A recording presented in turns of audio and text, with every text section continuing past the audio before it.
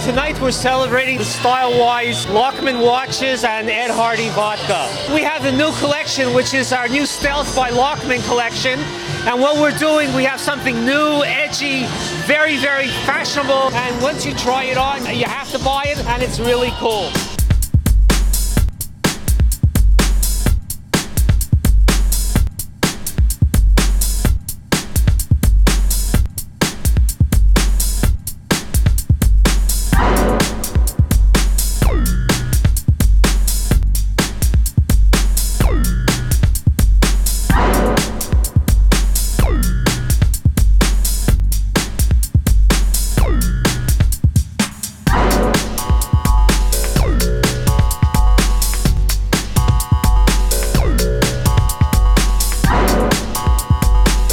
Launching of Ed Hardy vodka. It's been rated on the same level as Grey Goose, as Belvedere, and it's a lifestyle.